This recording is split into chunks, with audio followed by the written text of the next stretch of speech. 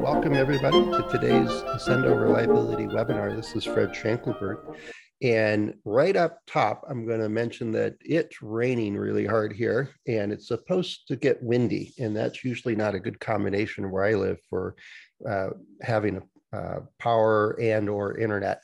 So my apologies if we all of a sudden drop. It usually means that some natural event or car accident or something like that has taken out the lines. So hopefully we'll keep my fingers crossed that that's all going to work. A couple of months ago when I had to cancel because of lack of utilities, somebody suggested that I wasn't acting like a reliability engineer and didn't have enough backup. And they suggested I get a satellite phone so I could always broadcast even when I lose cell service and internet cabling.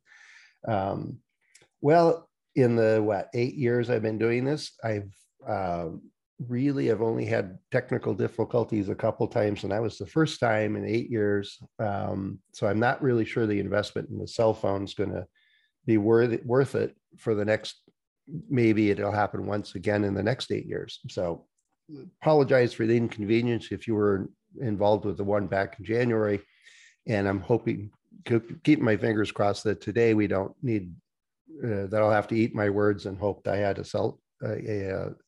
a satellite phone in order to keep going. But anyway, welcome everybody. And today I'm going to talk about the basic steps of building a reliability plan. And this is aimed more at building a plan for a product reliability. If you're helping somebody design a new product or system, many of the same steps and functions, though, apply if you're just trying to improve your reliability program. So you could be in a facility that's looking at how do I, what are the priorities? What do I need to do? What are the tools and techniques we need to use and apply? And it'll give you a structure for thinking through that. And so that's what I'm really aiming for today, is to give you a process to deal with creating a plan. And then I also want to talk about some of the obstacles or barriers that are in the way. And as Carl Carlson often says, is you got to start with the end in mind. And I think he's quoting Stephen Covey. And if you don't know where you're going, you know, wherever you go is fine. And you just have to be happy with wherever you landed. Having a clear objective of where you want to go is important. And we'll talk about that at a bit more of a length. Yeah, I just got a Rudolph saying that this presentation slides, well, they're on screen. I hope they're on screen. It shows that I'm sharing my screen. And I don't have a copy as a handout made available. So somebody else, do you have the slide on the screen? We can see them. Okay. Yeah. Sorry, I don't have Chris always does a workbook, which is great. I don't have that, and I didn't make a PDF copy of this one. So sorry about that. I saw another comment there. It was, and I will be sharing the slides later. Maybe I misread that on the Accendo site. That will be available there in the day or two. Webinars are great, but not life or death or miss. Well, Robert, come on, give me a break here. I hope they're useful for you. Yeah, I agree, not life and death. So anyway, you got to start with knowing where you're going. And well, I don't want to give away the whole presentation, but we'll talk about trying to set the vision, the objective, the goals, those kinds of things is important. And then you create a plan. And that sounds magical. And until Carl and I started talking about this some years ago, and what exactly goes into developing a plan. And I'm going to talk about a handful of the things that are just critical to keep in mind as you put together, well, what is it you want to do? And also what it's not a good idea to do it. And then more importantly is you got to actually do it.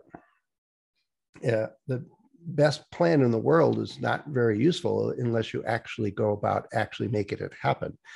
Now, Usually once you start executing the plan and start actually making things happen, things change, and that's okay. A good plan is also flexible and has mechanisms to take into account the changing circumstances. So it's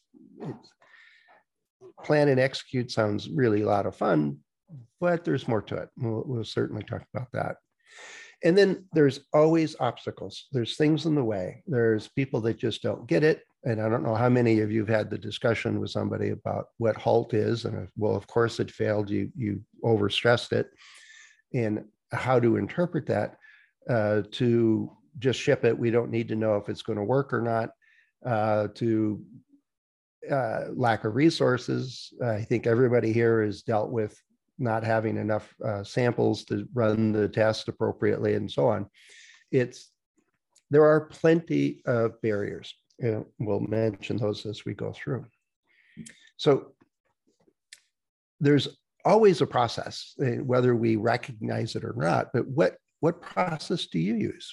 How do you go about creating a plan? What's the common technique that you use? Yeah, timeline is a great barrier. I remember the very first project I worked on was in reliability, was an accelerated test, and they wanted to know if this product would last for 20 years. And I thought, well, if I get 21 years, I could answer that question. And of course, they wanted an answer in 6 months. So, okay, allocating the goals, breakdown, yeah. Risk, that's a good one, Robert. You'll see some of that coming up.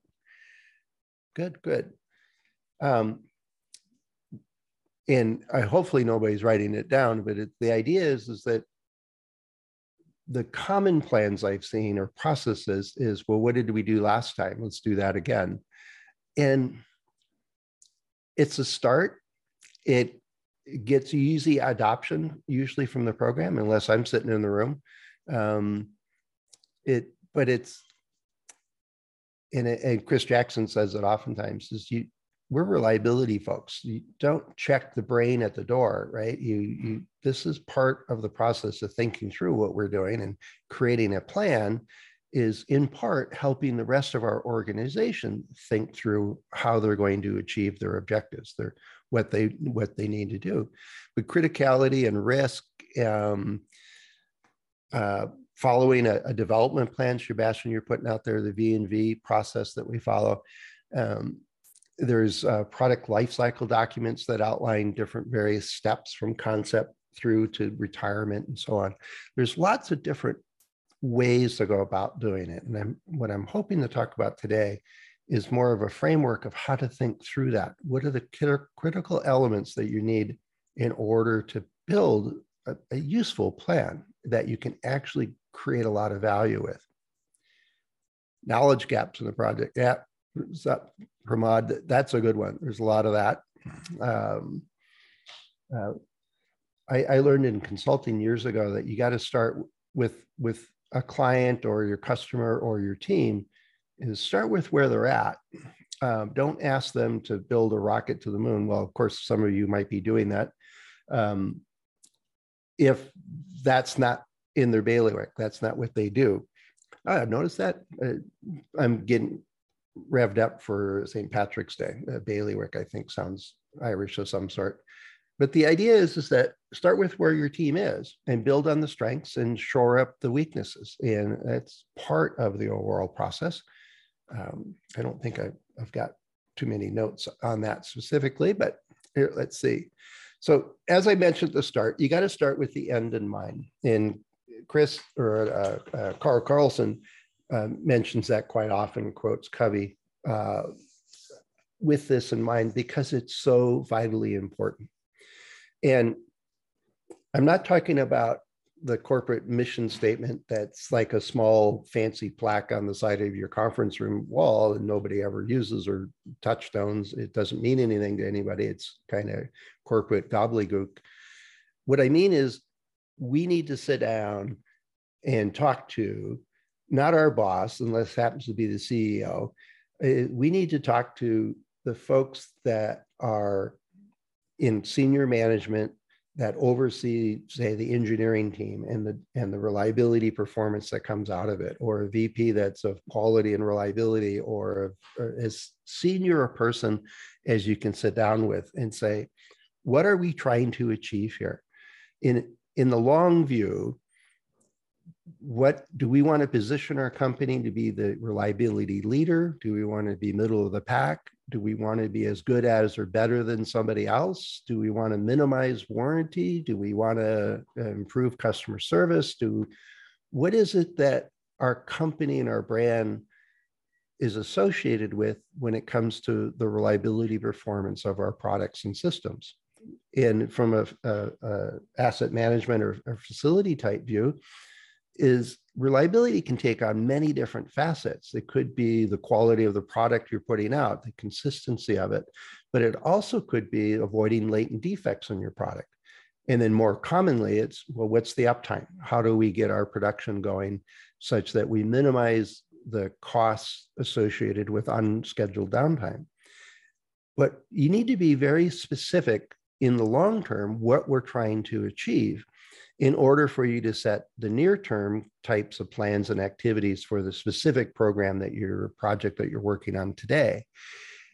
If each of us goes off in a different direction, or each program or project is got, one wants to be best in market and the other one doesn't care, and the other one is off in the weeds and doesn't want to pay attention to reliability at all, is seeing that as a cost center.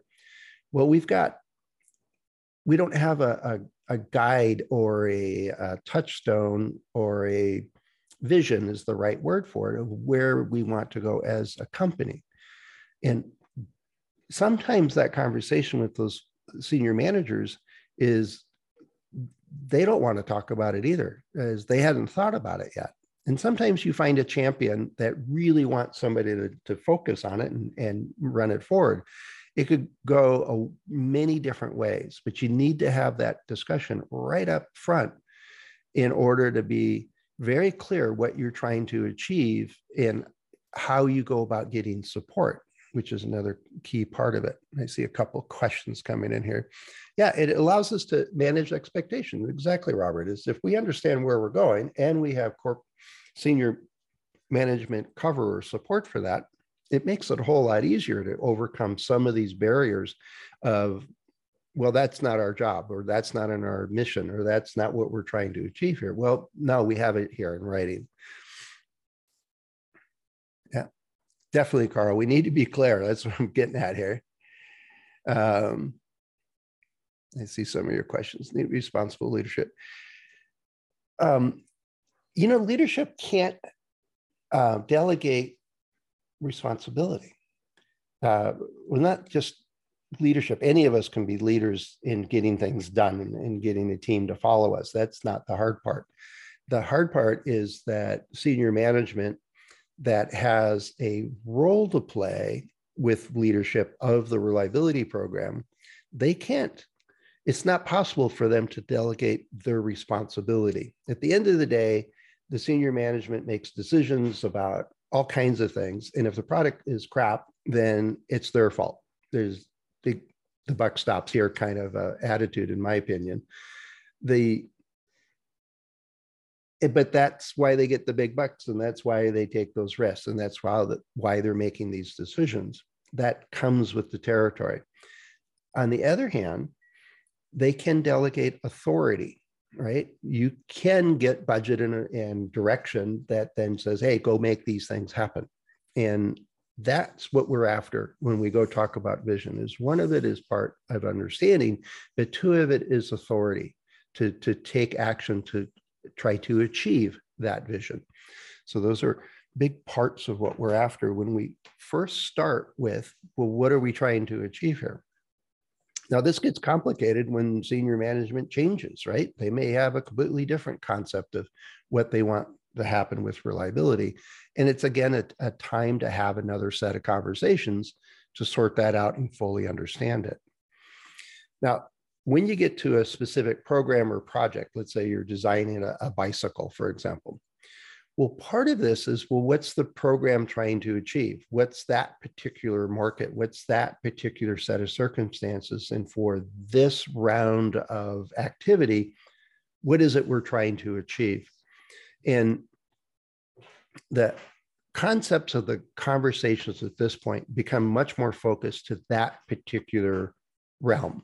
Now, back when I worked at Hewlett Packard, we had, I was supporting 3 or 4 different projects at one time, and each project had a different objective when it came to reliability and quality because they were in different markets. Some were low cost, intro type products, and some were high performance. And so one was focused on availability because it was working with competing with offset printers, and it was industrial essentially, whereas others were the very low cost, easy to use home printer that it costs more to buy ink for it than to buy the printer itself. So it was keep the printer running long enough so that they buy more ink. And it was a very different focus for the reliability mindset, but one would put lots of expensive parts and do lots of testing and do all kinds of cool stuff to make sure it would work, where the other one was, we don't have the budget for that. If we spend all that money, we won't make a profit on this program. And so understanding, is it time to market? Is it cost? Is it the highest possible quality or not? What are the sets of constraints that we need to work within as we set this objective? And it could be all kinds of different things, but understanding it in some detail so that we can write a very clear reliability statement for that project or program. And I know I've talked about this before in previous webinars, and I know I've written about it a number of times, but there's 4 elements, right? What is the function? Let's say it's that bicycle. It's going to be a road bike for the Tour de France, circuit kinds of folks. Very high performance, very lightweight. There's probably a whole document full of specifications of how much power it would transfer, how much flex it has, all kinds of weird stuff. And almost always it's for high performance bicycles, it would be weight. It's got to be very lightweight, but very strong. But it only has to last the race. And even then they carry spares with them so they can throw the rider back onto a new bike if the one they're on fails.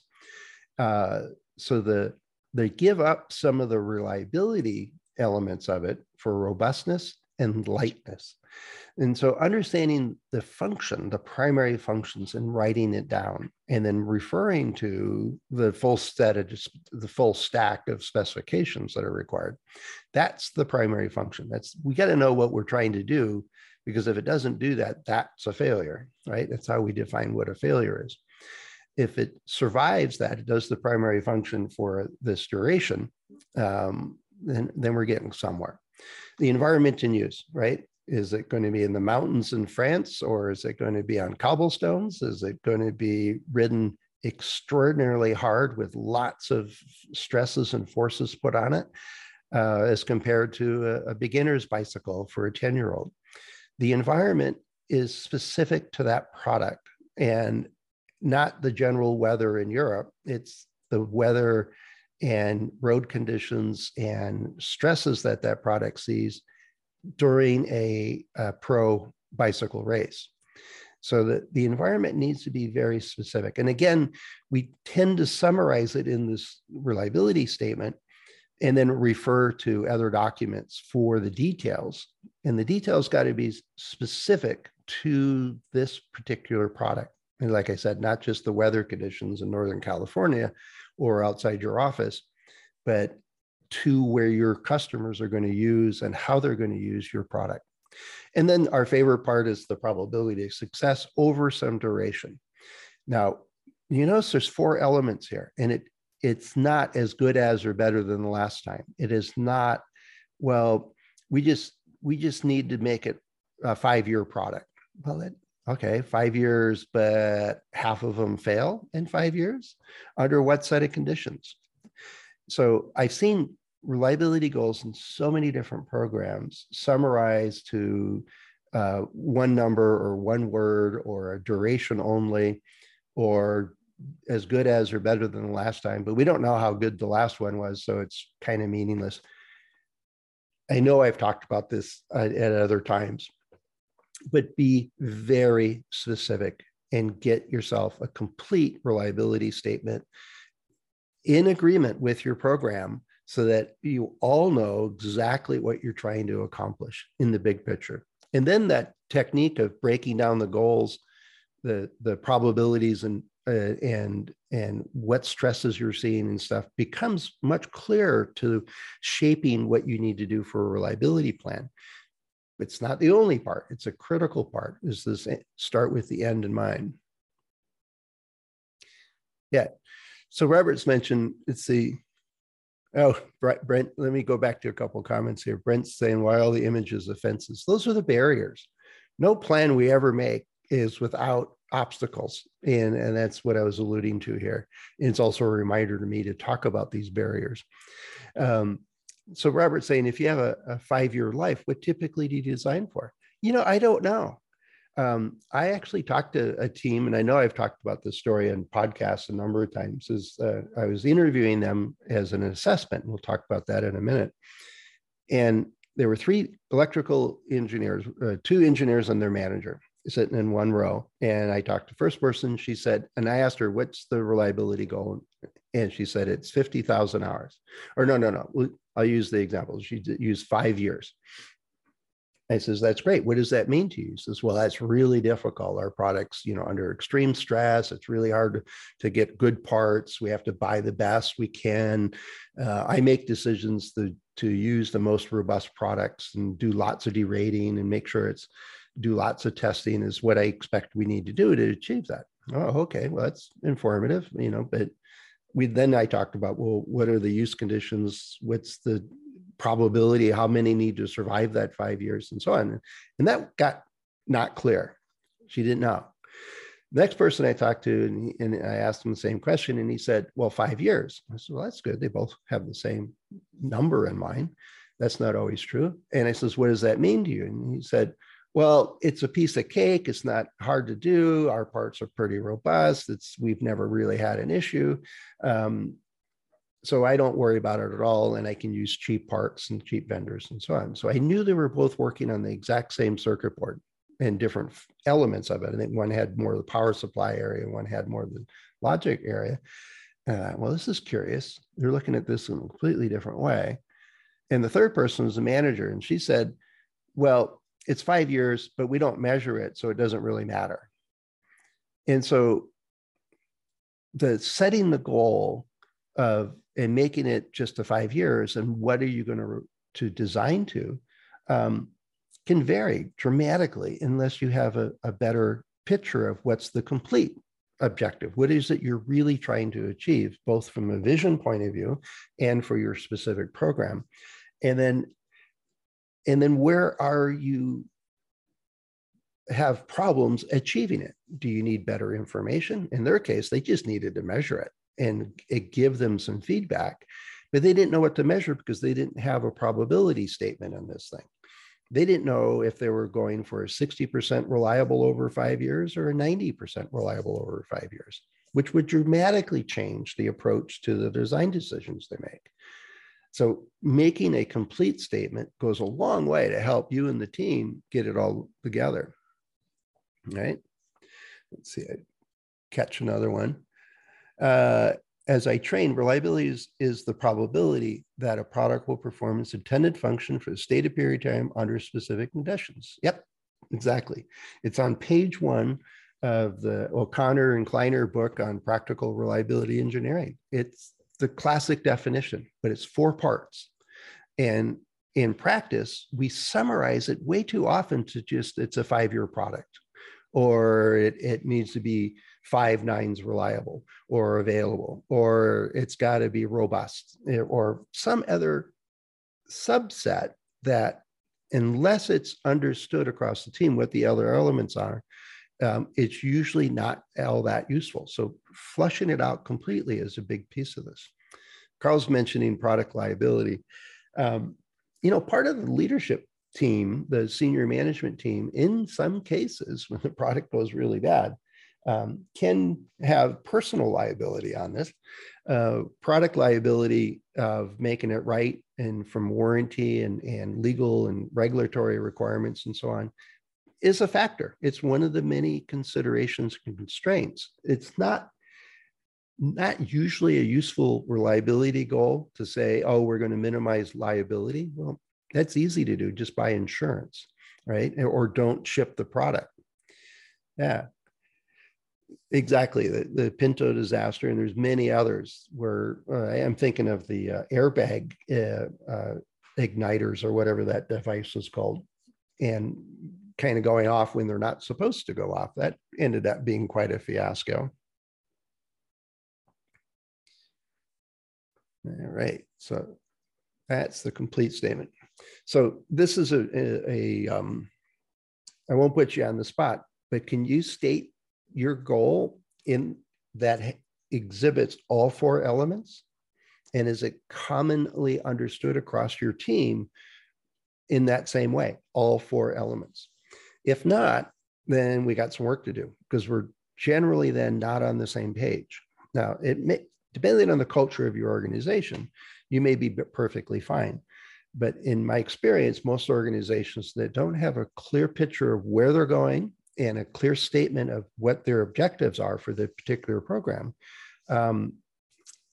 there's a lot more barriers artificially put in place just because each person will fill in the blanks and will create their own goals or ignore it or all of the above.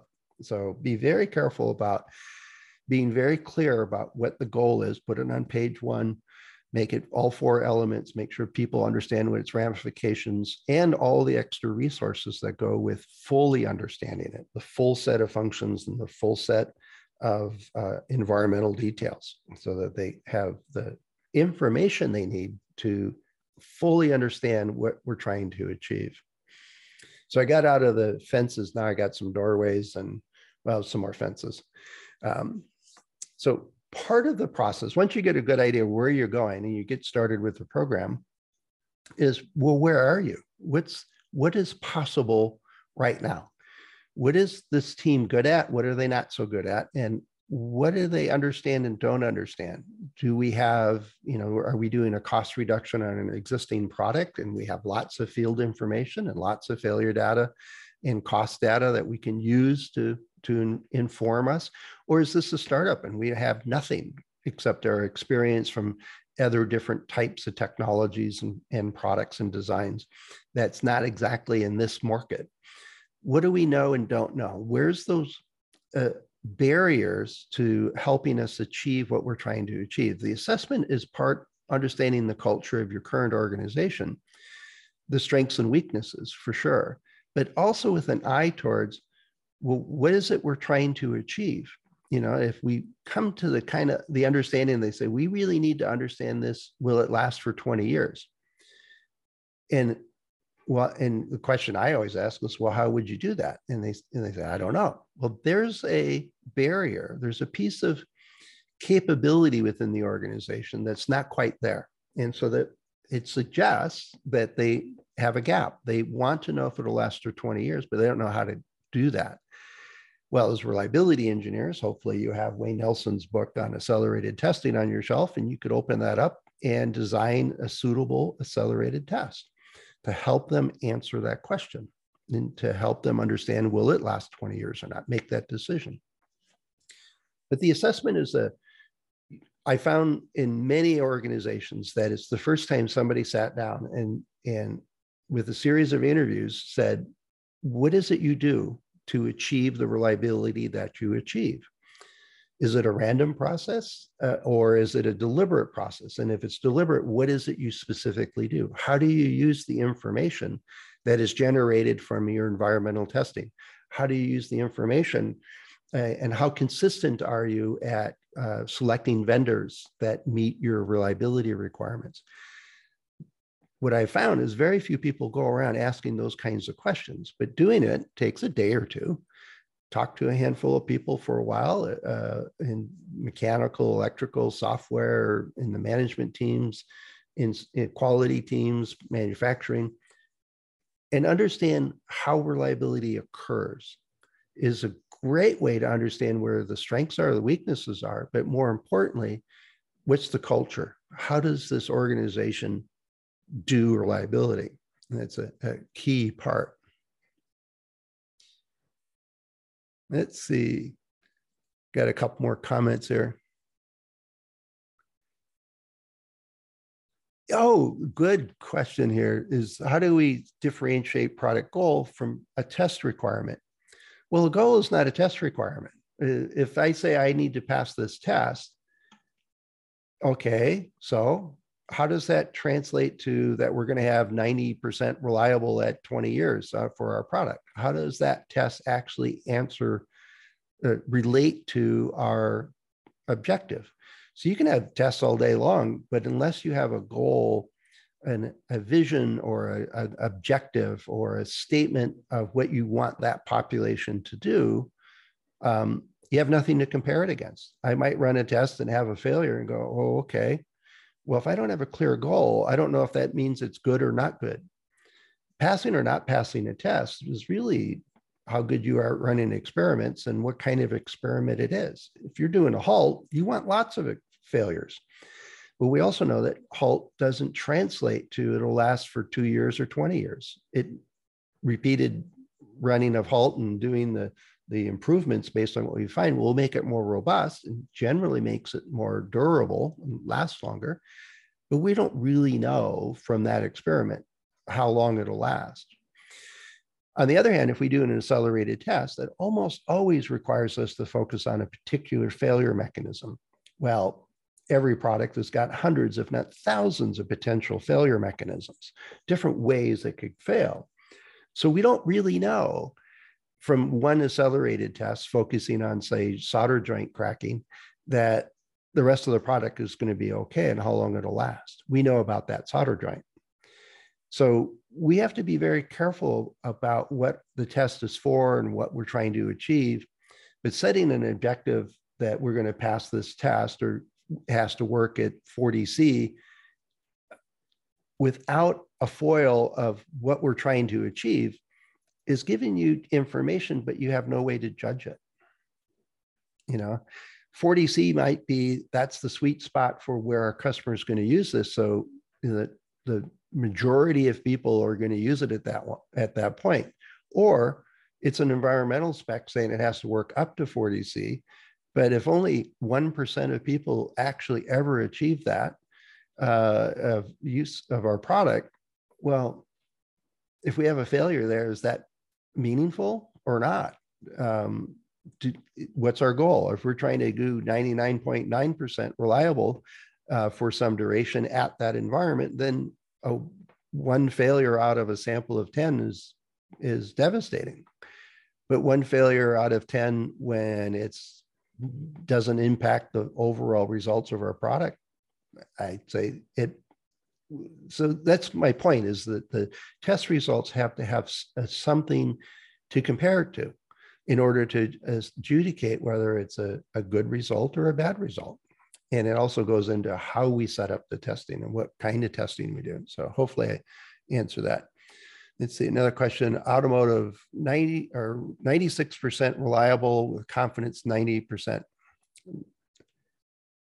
Yeah, so keep in mind that as soon as you put a confidence in there, you're talking about a sample. We use confidence to suggest the typical type 1 error confidence bound, confidence range, confidence interval. That implies that you're saying, I am going to set it, I'm going to have a sample from the population and I'm going to test them. And the confidence is related to that the probability that our sample is reasonable representation of our population. A goal is for the population. There's no confidence in that. It is what it is. If the objective is that this bicycle needs to be no more than 1 pound in weight, it's a feature of the population. right? Now, we might want to make it a little bit less because there's going to be variability, but what's the goal? The goal is we want it to be 96% reliable over 10 years with the function and environmental constraint elements to it. That's for the population. The goal is for the population. Now, if you're doing a test plan and you're doing some creative way of testing it that you can test the whole system or that critical function that you're looking at, and you only get a sample, vast majority of the time we get an inadequate number or sample, then confidence plays a role in helping us interpret those results of that experiment. But a goal should never have confidence in it because you're setting a specification for the population and not for the test results. So you might set a policy that for critical functions, we're going to do 95% confidence for any of the experiments we run. But what if you don't run an experiment and you're using historical data or vendor data? How do you put a confidence on that? And so it gets more complicated real quick, but a goal should never have confidence in it. Yeah, who drives at 22 miles an hour? Somebody figured out that that's probably the average because vast majority of the time a vehicle sits in your driveway or the parking lot. And but anyway, I digress. I had a conversation like that with somebody and he said, the vast majority of the problems with cars is not when it's running, because it spends so much more time just sitting there. So things like dashboards failing due to UV radiation, doesn't care whether it's driving or not, but it's usually just sitting there. So yeah. I don't know. Could a Model T max out at 20 miles an hour? Right? Depending on the roads. Around where I live, the roads will keep you going slower. Yeah, and Pramod, you're getting to the idea that I'm going to get to here in a moment. This assessment is part of it to understand what we know and don't know, but we also need to know what we need to know and what is the pieces of information that we need more clarity on. So let me get to that here in a moment. I think there's a bunch of statisticians in this group. I'm enjoying the comments.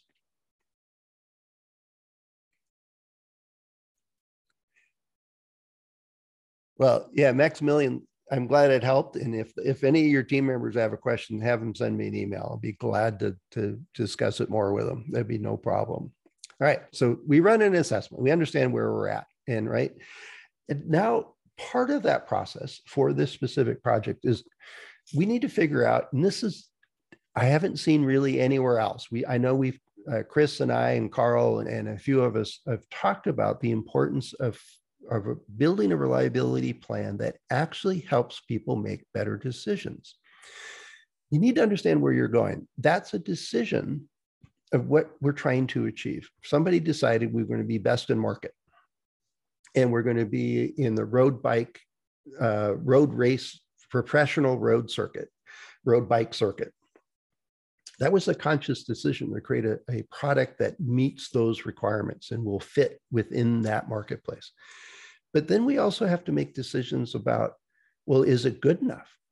Will it meet the requirements? And somebody's almost in every program or project that's developing a product or is turning on a production line is it ready? That's a common question. And somebody needs to decide, usually the program manager or the ops manager is going to decide, yep, turn it on, or no, we need more time to get this right. Now, in order to make that decision, they need information. The better your information, the more complete your information, the more likely you're going to make the right decision. So think of it as, is the reliability good enough that we're going to meet our warranty targets? Now, if we have no information whatsoever, you might have like a 50-50 chance of making the right decision. You ship and it might meet the requirements or it might not. And then you have the consequence of all the extra warranty or all the good sales. So there's a pros and cons there. But at the other hand, if we got some decent information that we went out and measured a variety of elements of our product, and we did modeling and we did all the right stuff to inform that decision, we may shift that probability of making the right decision to say 80% of the time we make the right decision. We either delay to improve it because we're not there, or we ship it because we know they're there. And that shifts the net value of that decision from 50-50, it's good or not good, and there's benefits and there's downside, to we maximize the probability of the good side and minimize the chance of the excess warranty. That has value. And so the idea is what are those key decisions? And then which of those decisions need reliability information in order for it to be improved, the ability to make the right decision. Now, it's not that we know or not know ahead of time, are we going to design a product that's going to meet our goals? There's a lot of wishful thinking that usually goes into that. And you may have a long history of actually achieving your goals over and over again. So it's not critical. Is it good enough to ship? We've got this.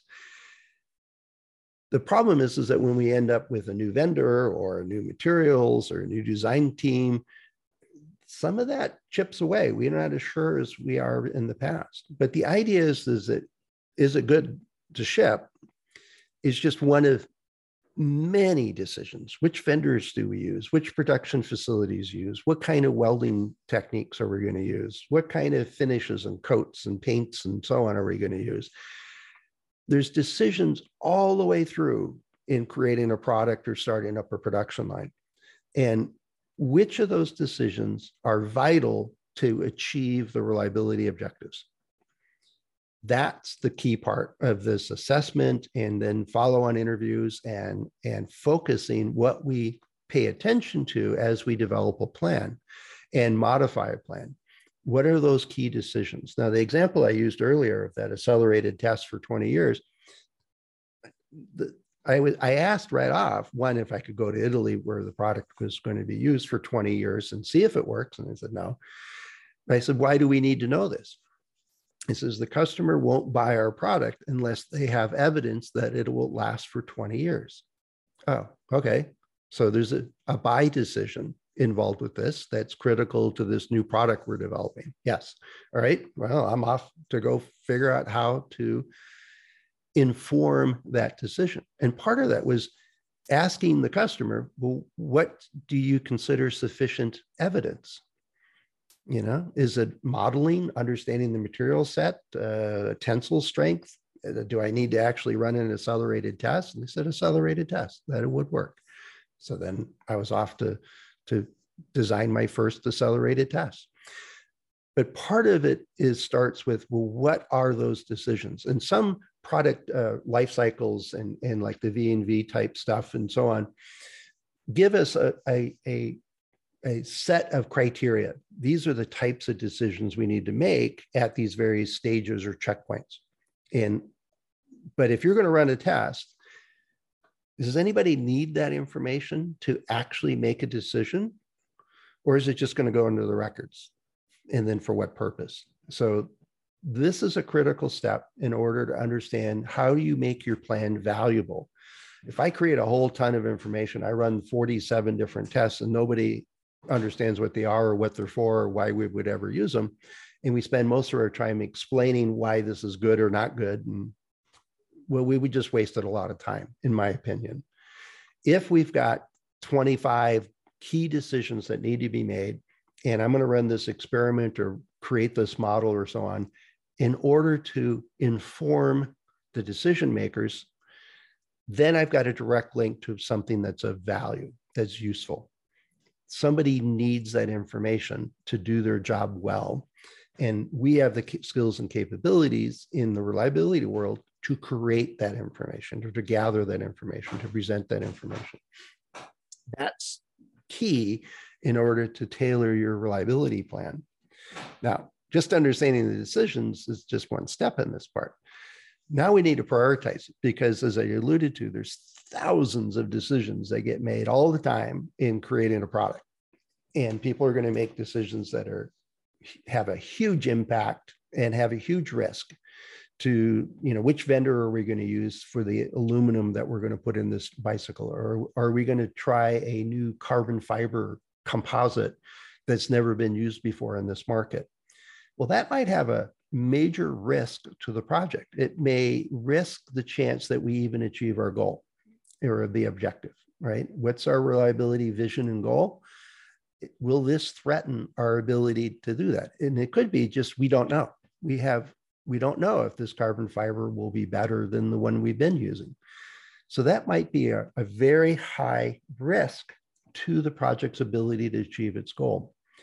And then, but if it's easy to figure out, right, we can run a quick experiment, or we know how to address that. We know how to get that information, and it's not difficult to do. Well, we'll probably add that to the list. It's important to the program and it's easy to do. Cool, let's do that. The quadrant 1 stuff is a way to look at, well, those are the easy low-hanging fruit type stuff. Let's do those. They have a big impact and we can do it. But the other high impact ones, like that accelerated test I mentioned for this customer, is I didn't know how to do an accelerated test. So that was a bit more difficult to do. And we knew after not much work that it was going to take us 4 to 6 months to even get results from a test, given the nature of our product and how we could accelerate it. So we knew that that was going to be difficult. Now, one good thing is we had plenty of samples. So that was a joy to work with, which isn't always common. But you take a look at the difficulty to address. It could be the timeline, which may run into time constraints, or the cost, which affects your budget, or do people understand the results of this? You could do a really exotic, really interesting, very technically accurate experiment, but if nobody understands it, how are they going to make a decision based on those results? So list the decisions and then do the ones that make a difference first, and then do the ones that are easy to do, the piggy tail, or right on the same experiment. I might get results that are have lower risk to the project, but if I do this environmental test that's focused on the high risk topic and decision we need to do, it may provide collateral information that's useful for a bunch of other things. But if you don't understand who you're trying to inform and what information they need, it's really hard to prioritize, what am I trying to do in this project? What am I trying to achieve? So a key step is understand who needs what information, and then go about saying, well, there's lots of ways I could do this. I could do modeling, I could do simulations, I could run this experiment, or I can run this accelerated test, or I could do this combination of things. I could do this waterfall, I could do this and that, and all the other stuff. There's always lots of ways to get information. Some will be more accurate, some will be more expensive, but it allows us then to focus on what we're trying to achieve, not which tests we're just going to run. I hope you see the difference between, I'm not going to start with a bunch of tests I want to run or a bunch of modeling I want to run. I'm not going to start with always do FMEA and HALT and do a model. They show up in a lot of things because they actually do add value in many cases. But if you're just doing them because that's what you just do, well, the chance of it lining up with what information people actually need is reduced. So instead, focus on what people need to know. Oh, I hate seeing that, Sean. MTBF over 10K hours. Oh, good luck with that.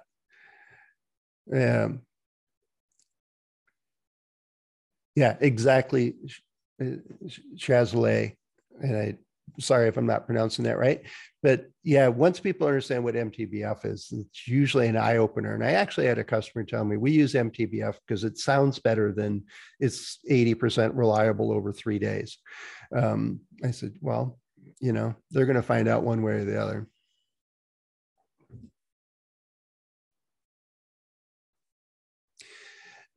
I don't agree with you, Cristomo.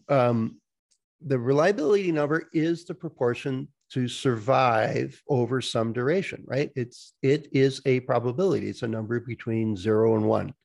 It's the chance of survival over some duration. And that is by definition a probability. And the uncertainty, the confidence level is a measure of that sample's ability to, in a crude way, to represent the population, assuming you've got a perfectly random selection from the population, which we almost never have. It's often used as a trade-off to say, well, how many samples do we need? Well, if I go with a lower confidence, I can use fewer samples, but you're getting less information about the population. You're less sure of where that sample is actually representing your population or how well it actually represents it. So be very careful about connecting confidence to probabilities. If we're talking about a goal or about the population, there's no confidence. It's the population. Confidence in the common way we use it in the type 1 error realm, or even type 2 errors, is related to how well that sample addresses the information that's available when we look at the entire population. So it's got a completely different role than defining the probability. That it doesn't connect there. You might have to, and I know Chris did a whole webinar on confidence, and so that might be something to take a look at. So anyway, back to decisions. We got lots and lots of decisions to prioritize them. Now, this 2x2 idea is not mine. It's one of many different ways you can prioritize it, but it came from, oh, now I'm drawing a blank on his name. He's one of the podcast hosts. It'll come to me.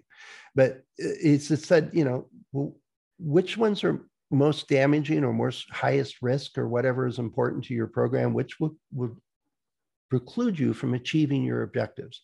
And then how easy is it to do? It gives you a way to prioritize it. Now, each team may set up a different prioritization technique or realm. You might use something varied off of an FMEA or a hazard analysis or some other technique to prioritize it. But take a look at which of these decisions, the many thousands of decisions that are possible, which are the ones that we really need to focus on, right?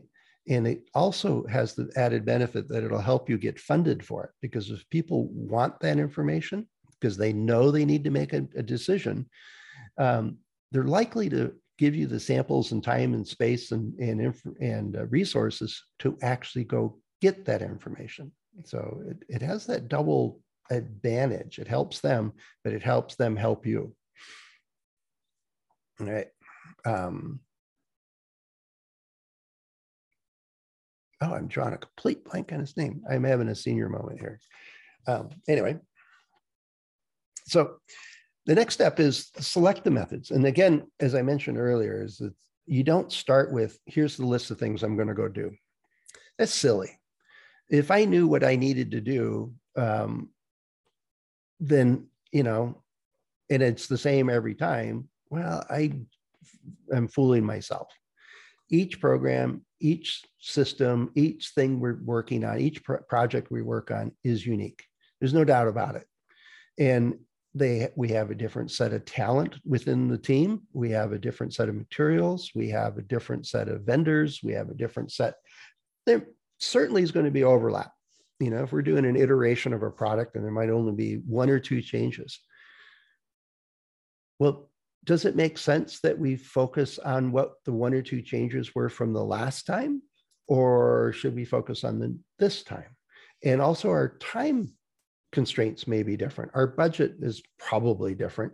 Our resources and capabilities are different. We learned stuff the last time and we can build on that.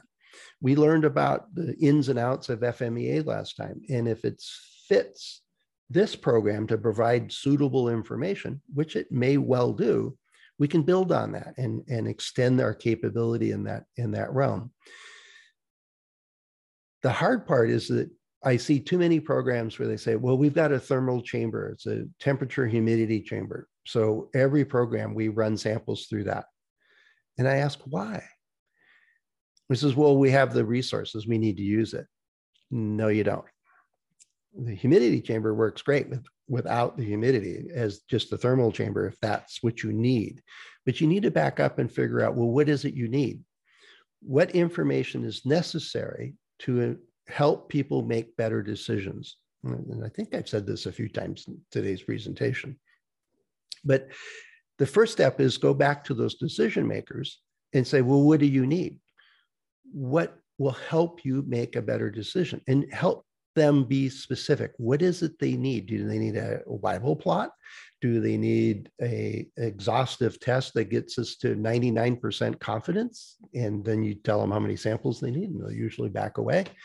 Do they need just vendor data? Do they need the material testing and characterization? What is it specifically they need in order for them to make a better decision? And this is a conversation. It's usually you got to help them understand what's possible from the range of different tools and methods we could use and what kind of information it could provide. We can do a quick and dirty, and that might be good enough if it's not a high dollar value consequence if we get it wrong.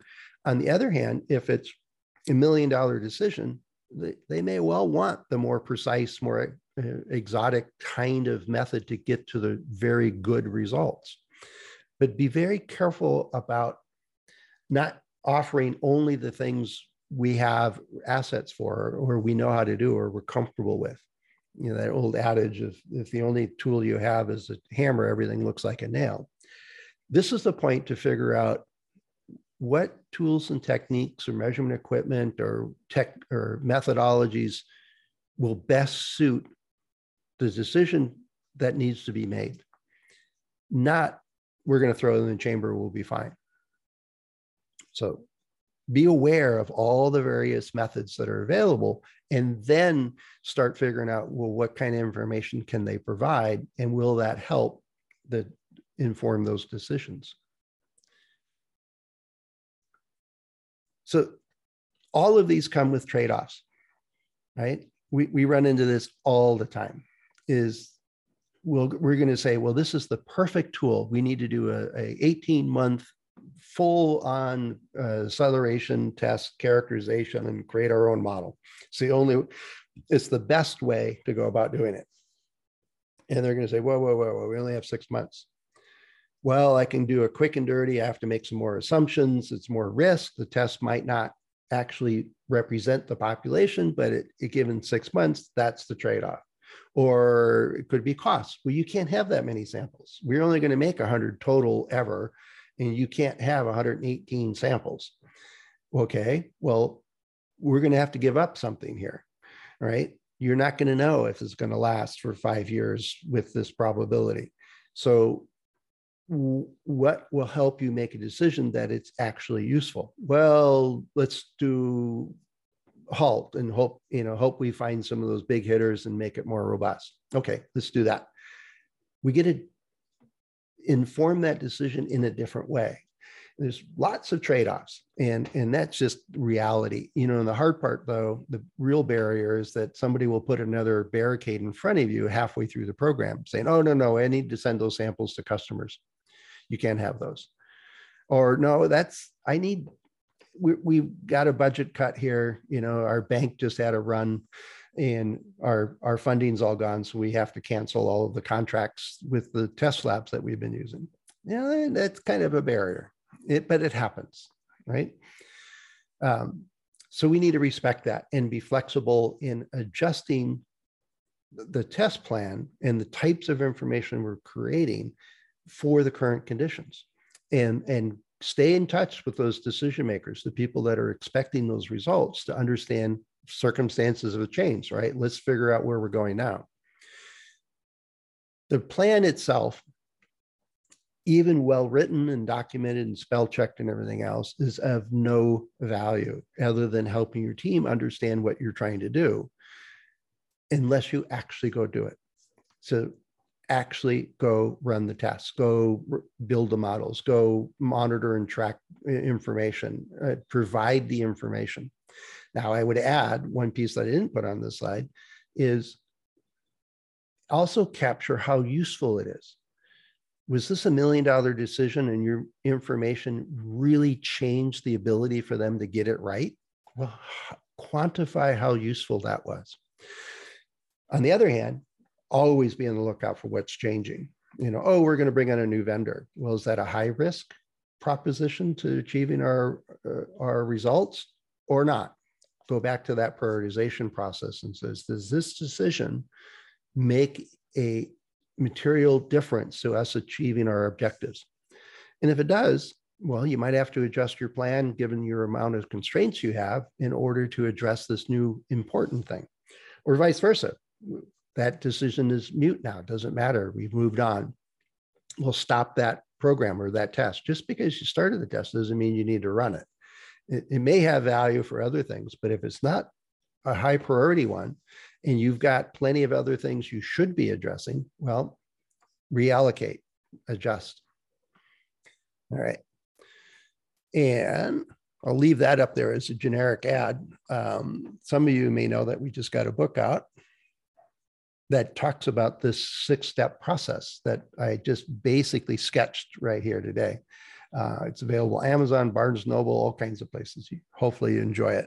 And it goes into much more detail. Some of you have actually, I know some of the names on here, I've seen the drafts of it when we were trying to get the book in good shape. And we got, I don't know, it was probably close to 500 or 600 different comments of everything from spelling errors to, hey, you're missing this topic, or I don't understand this piece, which really impacted the final result of this book. So to those that actually helped us write this thing and gave us feedback early on, thank you. It was most appreciated. And I think it made for a really good product. But Carl and I collectively put together this process of understanding where you're going, understand the lay of the land. What do you know and don't know? What do you need to know? What are those gaps, basically, is the way we phrase it in the book. And then how do you actually focus on what you need to do? And that's the prioritization of the decisions. And then as you get those decisions, you get many options of how to inform them. Well, given the constraints, it usually makes the choices pretty easy.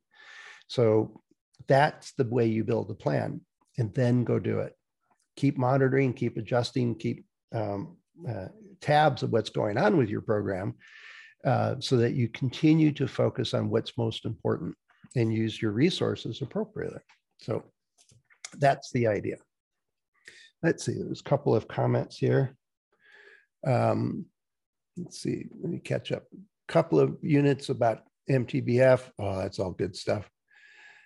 English class, where Maximilian teacher made us create outlines for the essay. The outline itself doesn't contribute to the essay getting done, but it sure makes if you don't have it, but otherwise it's directionless. Yeah, well said, I think. I probably read it too fast.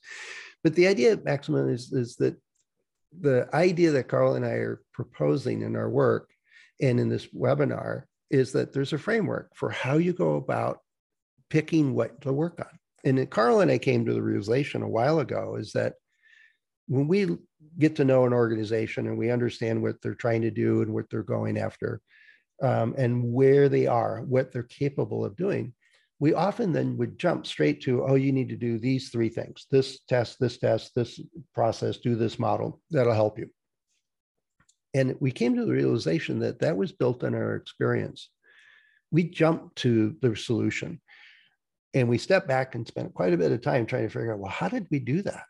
What was the process we used that said, oh, you need to do a block diagram? And that's when we realized that we were addressing what decisions did this team need to make. And so that's the key, is understand and prioritize what you do to have the most impact to the organization. That's usually focused on the decisions of your team, of your organization, or of your customers.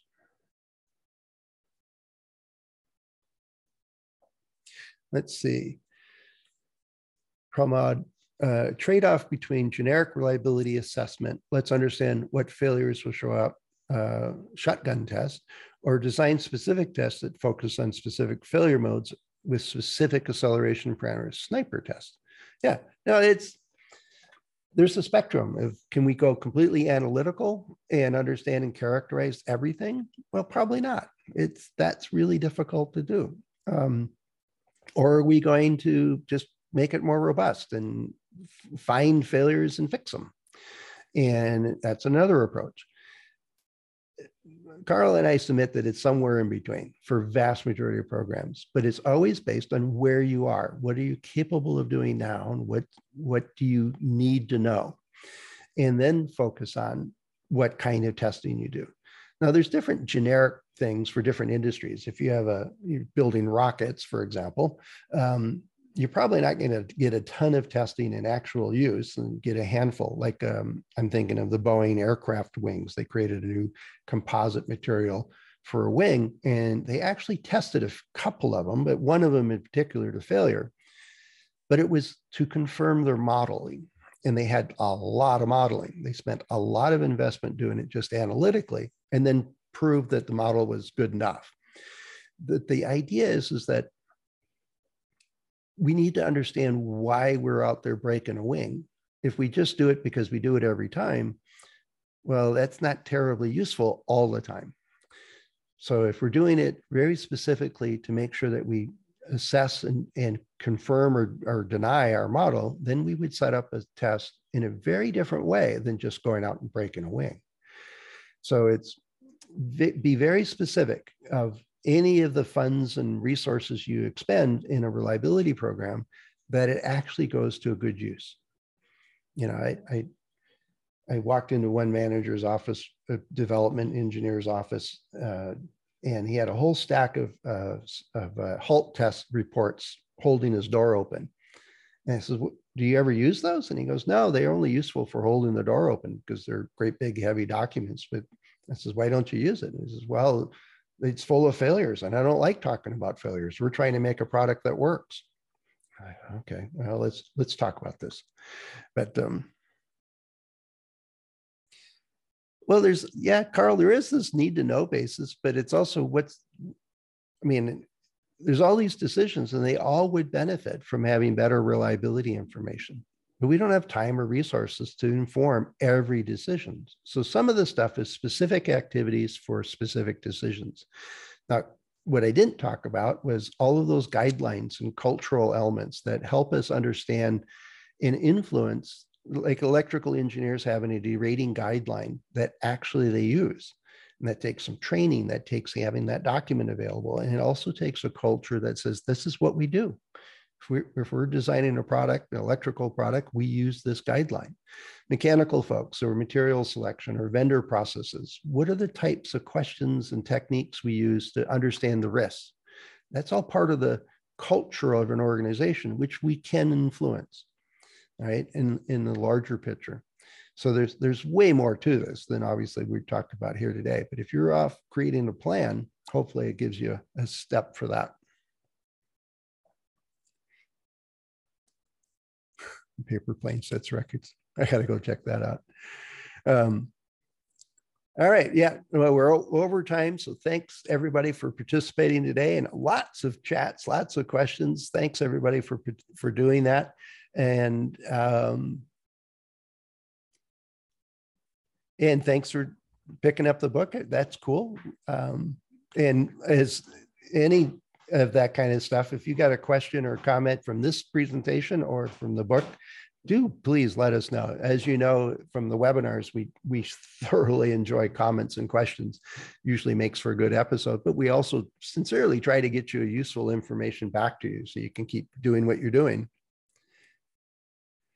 Oh, you lucky person, Celine's intern. Hopefully she's not working you too hard. So have a good time and say hi to Celine for me.